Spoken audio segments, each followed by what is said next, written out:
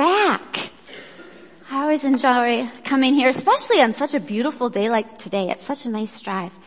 I am Pastor Tamara Eisenman. I think most of you are at least somewhat familiar with me. But in case you're not, my husband and I are Wesleyan pastors. I think I should just say from the beginning, I'm not candidating. I imagine like everyone who comes and preaches now, that's probably the first thing you wonder is like, are they interviewing? I'm not.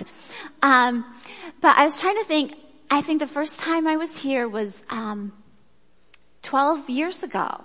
My husband and I were planting a church in Mason, and Pastor Steve had us come and tell you all about that ministry.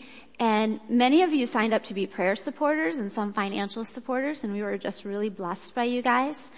And I think you probably had us come back for an update once, and then during his sabbatical I came and did some pulpit supply, and I think I've been here about once a year since then, filling in the pulpit when he was on vacation. So it is good to be back. I told you this last time, my husband and I are in Spring Arbor now. We're only about 20 minutes away. Our kids, I think the last time you saw them, they're about this big. They're in middle school now. And we just feel, like we need to stay put until they graduate. And let them finish out in their school that they're in and with the youth group that they're with. And, so that's where we are. But at the same time, we're like, oh man, we're only 20 minutes away. And if there's any way we can help you guys through this transition, we definitely want to do that. I have always just loved coming here. You're just such a wonderful, loving group of people, and you have blessed us, you have blessed my family, and you've invested in us, and I am more than happy to do the same for you. So I'm always glad to come back. Whenever I guest preach, it's always a little tricky trying to figure out what to preach on. I mean, when you're a senior pastor, you know your people. You know what's going on in their lives. You know the community. And you can take that knowledge before God and pray and just discern what Bible passage to preach on and what message they want to hear. As a guest preacher, it's a little more tricky. Man, I'm going to grab my water bottle. I think I left it down here. I'm traveling. It's always a little more tricky. So one of the things I like to do is use the Revised Common Lectionary. I don't know if you're familiar with that. It's just a book that lists passages for preachers to preach on every Sunday. It's on a 3-year cycle, and every Sunday it gives an Old Testament passage, a psalm, a gospel passage from Matthew, Mark, Luke, or John, and then a passage from one of the New Testament letters. And there's nothing sacred about it. It's not like divinely inspired. But it is used by thousands of churches around the globe, which means millions of Christians this Sunday are reading and studying those passages. And I just always think that's kind of cool. It helps remind me that I'm part of a larger church, that I have a larger church family out there. So that's what we're going to do this morning. If you wonder where I came up with these passages from, that's where. And we're going to use the passage that was listed for Psalms and the gospel passage from John. All right. So the Psalm passage is Psalm 118. And this is what it says. I don't have slides for everything. Okay. But if you have your Bibles, you can open them to Psalm 118 or your cell phones. Give thanks to the Lord, for he is good. His love endures forever. Let Israel say, his love endures forever. Let the house of Aaron say, his love endures forever. I'll just pause right there. Whenever I read scripture, I keep in mind like it's written by a particular author for a particular audience. The audience for this was Israel, right? But God's word is also eternal. And it's for all people of all time. And so sometimes to help me relate a little better, I'll put scripture, especially Psalms, in a modern context. And so I might read it something like this. Give thanks to the Lord, for he is good. His love endures forever. Let caring community say, his love endures forever. Let the house of And that would be your household name. For me, it'd be let the house of Eisenman, and I would think of my kids and my husband and our extended family. Let the house of, but you can insert your own name. Let the house of, there we go, say, his love endures forever. Let those who fear the Lord say, his love endures forever. When hard pressed, I cried out to the Lord. He brought me into a spacious place. The Lord is with me. I will not be afraid. What can mere mortals do to me? The Lord is with me. He is my helper. I look in triumph on my enemies. It is better to take refuge in the Lord than to trust in humans. It is better to take refuge in the Lord than to trust in princes. And those two verses really hit me this week. As I was praying and thinking about you guys, Ukraine has been in my mind a lot too. And thinking about that. And those verses really hit me that it is better to take refuge in the Lord than to trust in humans or to trust in princes. And I just see in the world today, so many people, including myself sometimes, are just putting a lot of trust in human leaders. I don't mean just, you like this leader and you support them and you hope they do well, but I mean a deeper, almost kind of religious trust and hope that people are putting in leaders. That if this leader is chosen or if this leader is elected, then they'll be able to fix all these problems and my life will get so much better. And people are hanging their hopes on certain leaders.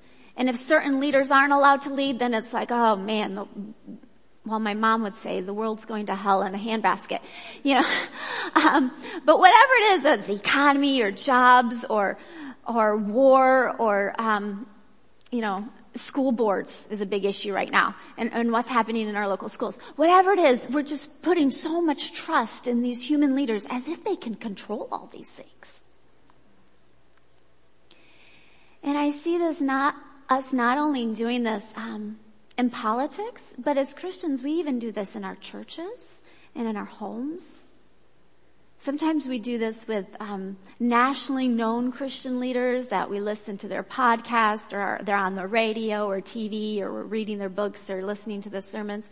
And we can say we're following God, but it is so much easier to latch onto a human leader that we can see. And they may even be a godly leader and a wise leader, but we can latch onto them. And then when they fail or they leave, we're shaken.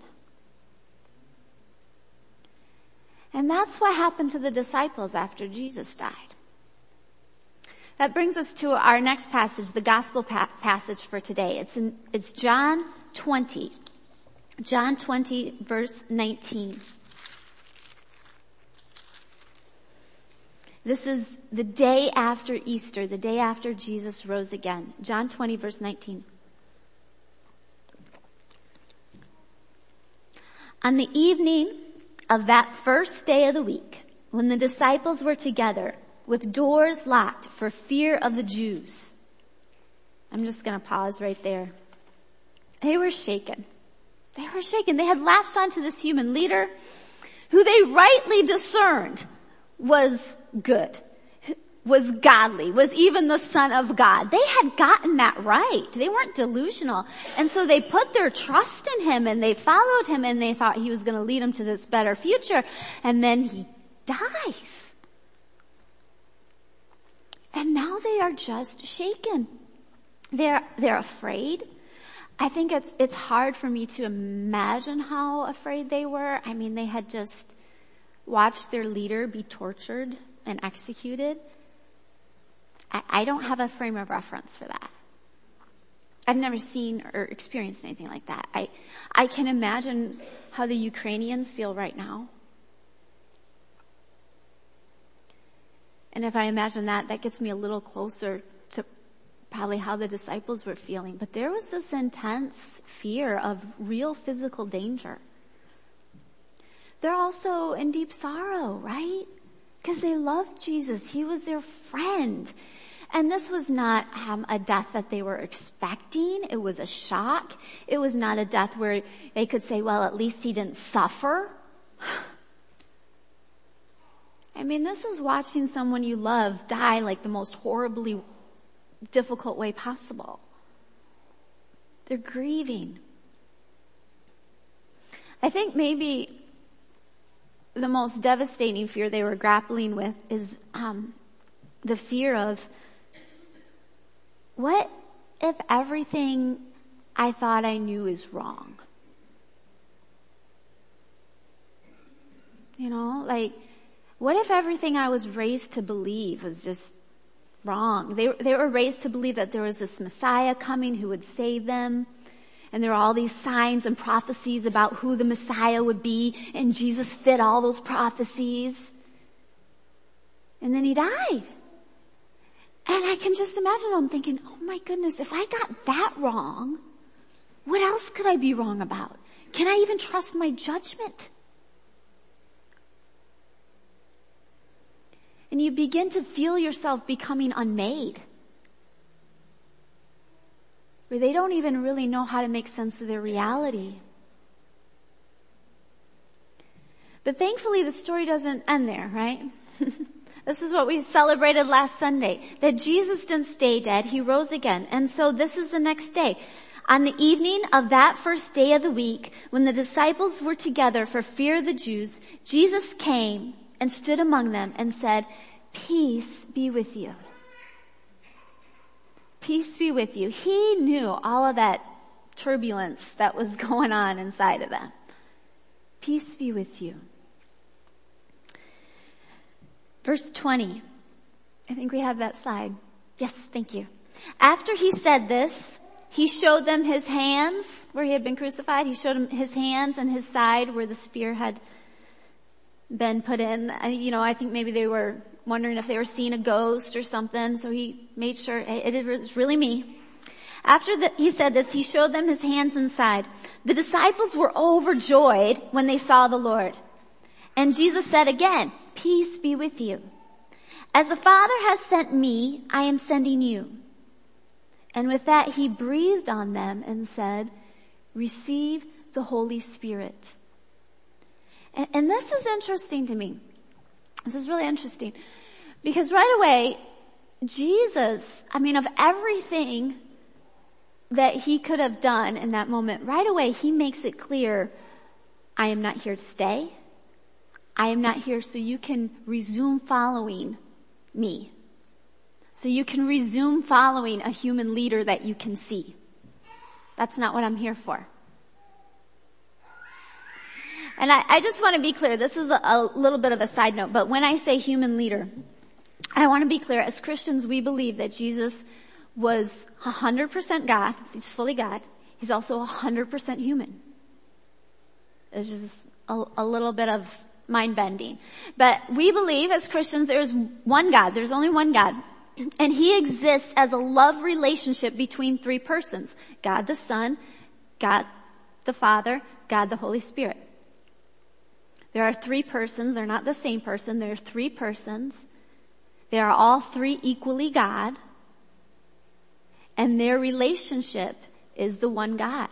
That's why we say God is love. Not that God is loving or he just loves sometimes, but he's literally love because God exists as a love relationship between three people. That's the God we worship. And so God the Son, we believe, came to earth and became human. He didn't just wrap himself up in a human skin. He actually limited himself to becoming fully human. So, he had hunger pains just like we do. He needed to sleep just like we do. All of those things. He was fully human. So Jesus is fully human. He's fully God. So the disciples, when they followed him, they're following God, but they're also following this human leader that they can see, that they can easily hear, that they, can even touch. He becomes their best friend. And Jesus makes it clear that he does not return so they can continue following him like they used to. He comes to give them something better, the Holy Spirit. He comes to give them the Holy Spirit. And he gives them the Holy Spirit not just so the Holy Spirit can comfort them while they huddle together and grieve. He gives them the Holy Spirit so they can continue the mission without him, without his physical presence. I'll read it one more time. Verse 22. Again, Jesus said, peace be with you. As the Father has sent me, I am sending you. They are being sent to continue the mission. And with that, he breathed on them and said, receive the Holy Spirit. And this got me thinking about what Jesus had done to prepare them for this moment. To prepare them for the moment where they were going to continue the mission without him, without that physical human leader that they could see and talk to. How had he prepared them? I'm sure Pastor Steve, before he retired, prepared you. I'm sure there were a lot of things that he said and did to prepare you for the time when you would continue the mission without that one leader that you can call up on the phone. Right? And Jesus did the same for his disciples. So if you have, and he did it the night before he died. If you have your Bibles, just, I would say flip over a few pages, but I don't think anyone here has a paper Bible but me. So in your cell phone, scroll. Alright? But scroll back to John chapter 13. Alright? John chapter 13. That begins, the night before Jesus died, their Last Supper. John chapter 13. And John chapter 13, 14, 15, 16, and 17 is everything he told them to prepare them at that Last Supper. He's like, I'm about to leave, guys. And it's everything he did to comfort them and to prepare them. And then in chapter 18 is when he gets arrested, and it takes you through the end 20 where we just were. But those chapters, I hope this next week you just take time to read them. It's only a few pages.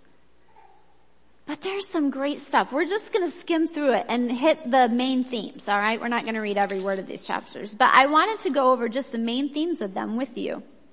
So it starts in chapter 13, and they're eating the Last Supper together, their Passover feast. And some of you may remember the story. Jesus gets up, and he gets a basin of water, and he washes their feet. And Peter's like, no, don't wash my feet. Like, I should be washing your feet, right? And Jesus says this to them. He says, now that I, your Lord and teacher, have washed your feet, you also should wash one another's feet. I have set you an example that you should do as I have done for you. He's giving them a visual, tangible example of how to serve and love one another. And then the dinner goes on, and he starts talking about how he's going to be betrayed, and everyone's like, is it me? And it's Judas, and Judas gets up and leaves to go betray Jesus. And then Jesus begins to tell them, okay, guys, this is real. I am really, really leaving this time. If you look in John 13, the same chapter, verse 33. He says, my children, I will be with you only a little longer. You will look for me, just as I told the Jews. So I tell you now, where I am going, you cannot come. And this was just a bomb drop for them. Peter's like, what do you mean where you're going you can't? Why can't I come? I'll go with you anywhere. I'll die for you. You know, they had devoted themselves to following Jesus. They loved him. It's hard for them to imagine what their lives are going to be like if they're not following him. Not only that, but at this point, they're a ministry that ministers to hundreds of people. Like everywhere they go, there's crowds. And so I'm sure they're like, Jesus is leaving? Who's going to do the teaching? You know, like who's going to feed all those crowds that come? Who's going to answer the Pharisees? When the Pharisees come and make all those legal challenges, like who's going to stand up to the Pharisees? You know, how are we going to fund ourselves? The miracle worker's gone now. Donations are going to plummet. What are we going to do? You know, like there's just all these things that just begin to spiral in their heads. How are we going to keep this thing going? And Jesus, in that moment, he comforts them by making it very, very simple. He makes it very simple. He's like, okay, just don't worry about all that. So like boil it down to the essence of this is what you need to know. The next verse, and we do have this one on the slide, I believe. Here we go. A new command I give you. Love one another. As I have loved you, so you must love one another. By this, all men will know that you are my disciples, if you love one another. That's it. It's very simple. He keeps it so simple for them. And through these next chapters, in 14 and 15 and 16, he's going to keep saying that to them over and over again. He's going to say, even though I'm physically gone, if you obey my command, I will remain with you and you will remain with me. And my command is this: love one another. He says it again and again. And I read that and I just think, maybe Pastor Steve well prepared you. Maybe he well prepared you for this season. Do you know how to love one another? Yeah, you do. And that's what it's all about. If you keep loving one another, your light is going to shine. People will know that you're Jesus' disciples. And Jesus tells them that, and there's one other thing that he tells them repeatedly in these chapters. He's like, I do not leave you alone. I leave you with the Holy Spirit. Check this out. In the next chapter, chapter 14, verse 15. He says this: if you love me, you will obey my command. What's his command? Love one another. Yeah. And I will ask the Father, and he will give you another counselor to be with you forever. Isn't that cool? Jesus was their counselor. And he's like, but God the Father is going to give you another counselor, and he will be with you forever. The Spirit of truth. The world cannot accept him because it neither sees him or knows him. But you know him, for he lives in you and will be with you. Verse 25, he says it again. All this I have spoken while still with you, but the Counselor, the Holy Spirit, whom the Father will send in my name, will teach you all things and will remind you of everything I have said to you. Don't worry about forgetting. The Holy Spirit's going to remind you. Peace I leave with you, my peace I give you. I do not give to you as the world gives. Do not let your hearts be troubled, and do not be afraid. And that's pretty much the end of chapter 14, and then he goes into chapter 15, where he talks about the vine and the branches. And he over and over again, he says, if you obey my command, I will remain in you, and you will remain in me, and you will bear much fruit.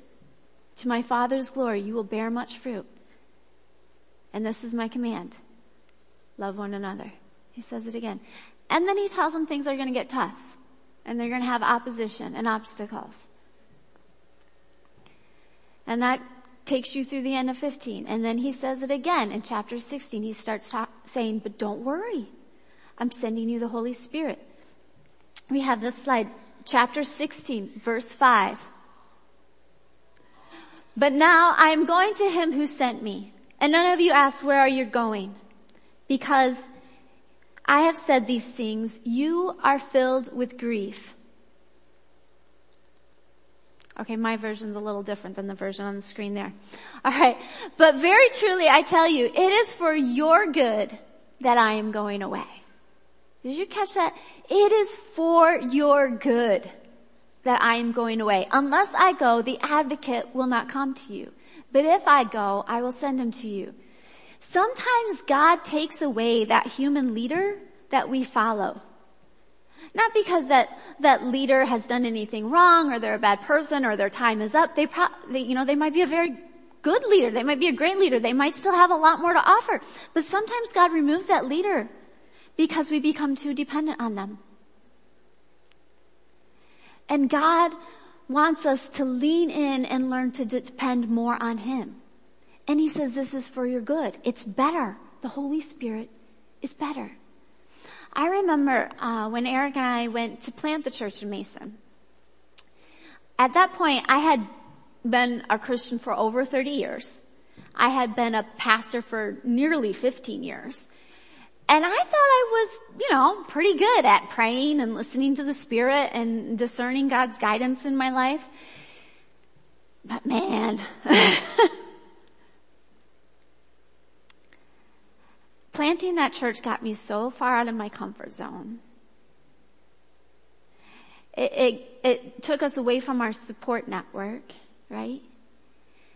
And I had to learn to depend on God like I had never before. And I learned to pray like I had never prayed before. I learned to fast like I had never fasted before. And my ability just to hear God's voice and his leading in my life, I grew so much. I'm still growing in that. But those years were like a rapid onset growth spurt. And learning to lean into the Holy Spirit, both the Spirit's guidance and the Spirit's power.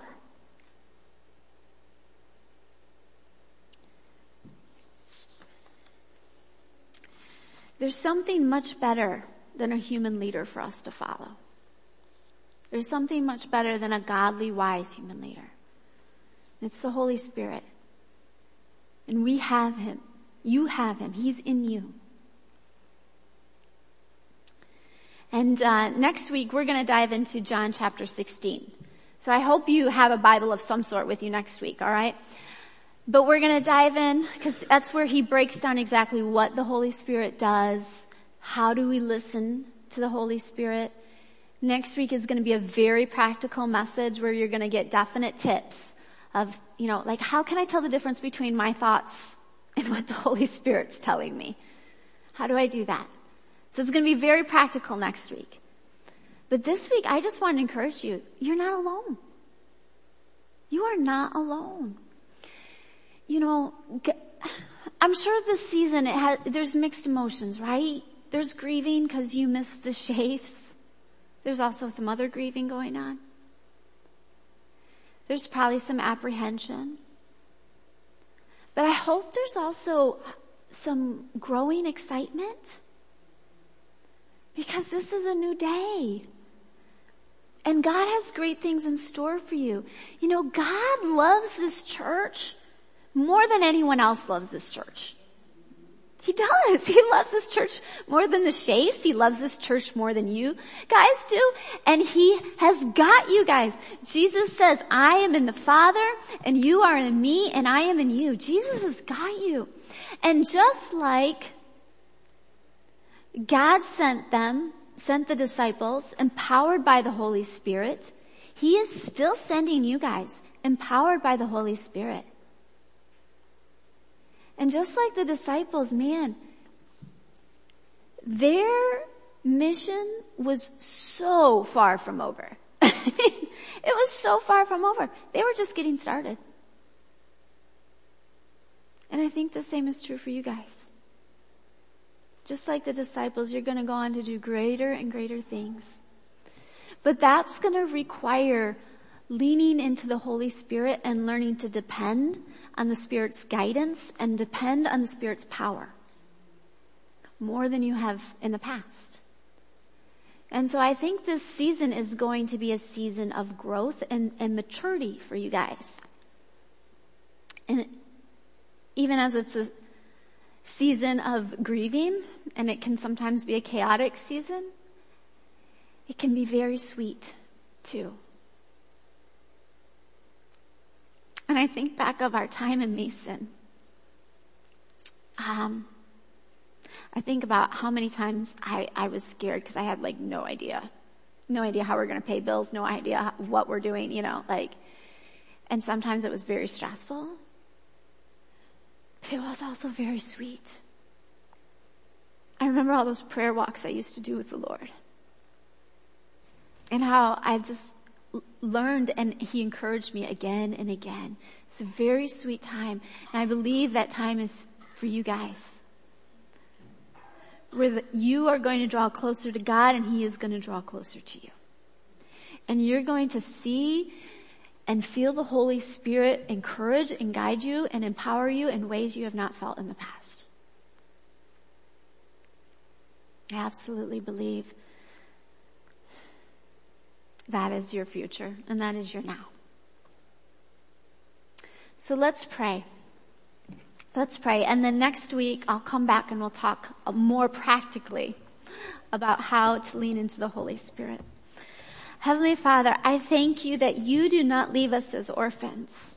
What you said in your own words, that you do not leave us as orphans and you do not give as the world gives. No, you give better. You give better. And I thank you for the gift of the Holy Spirit.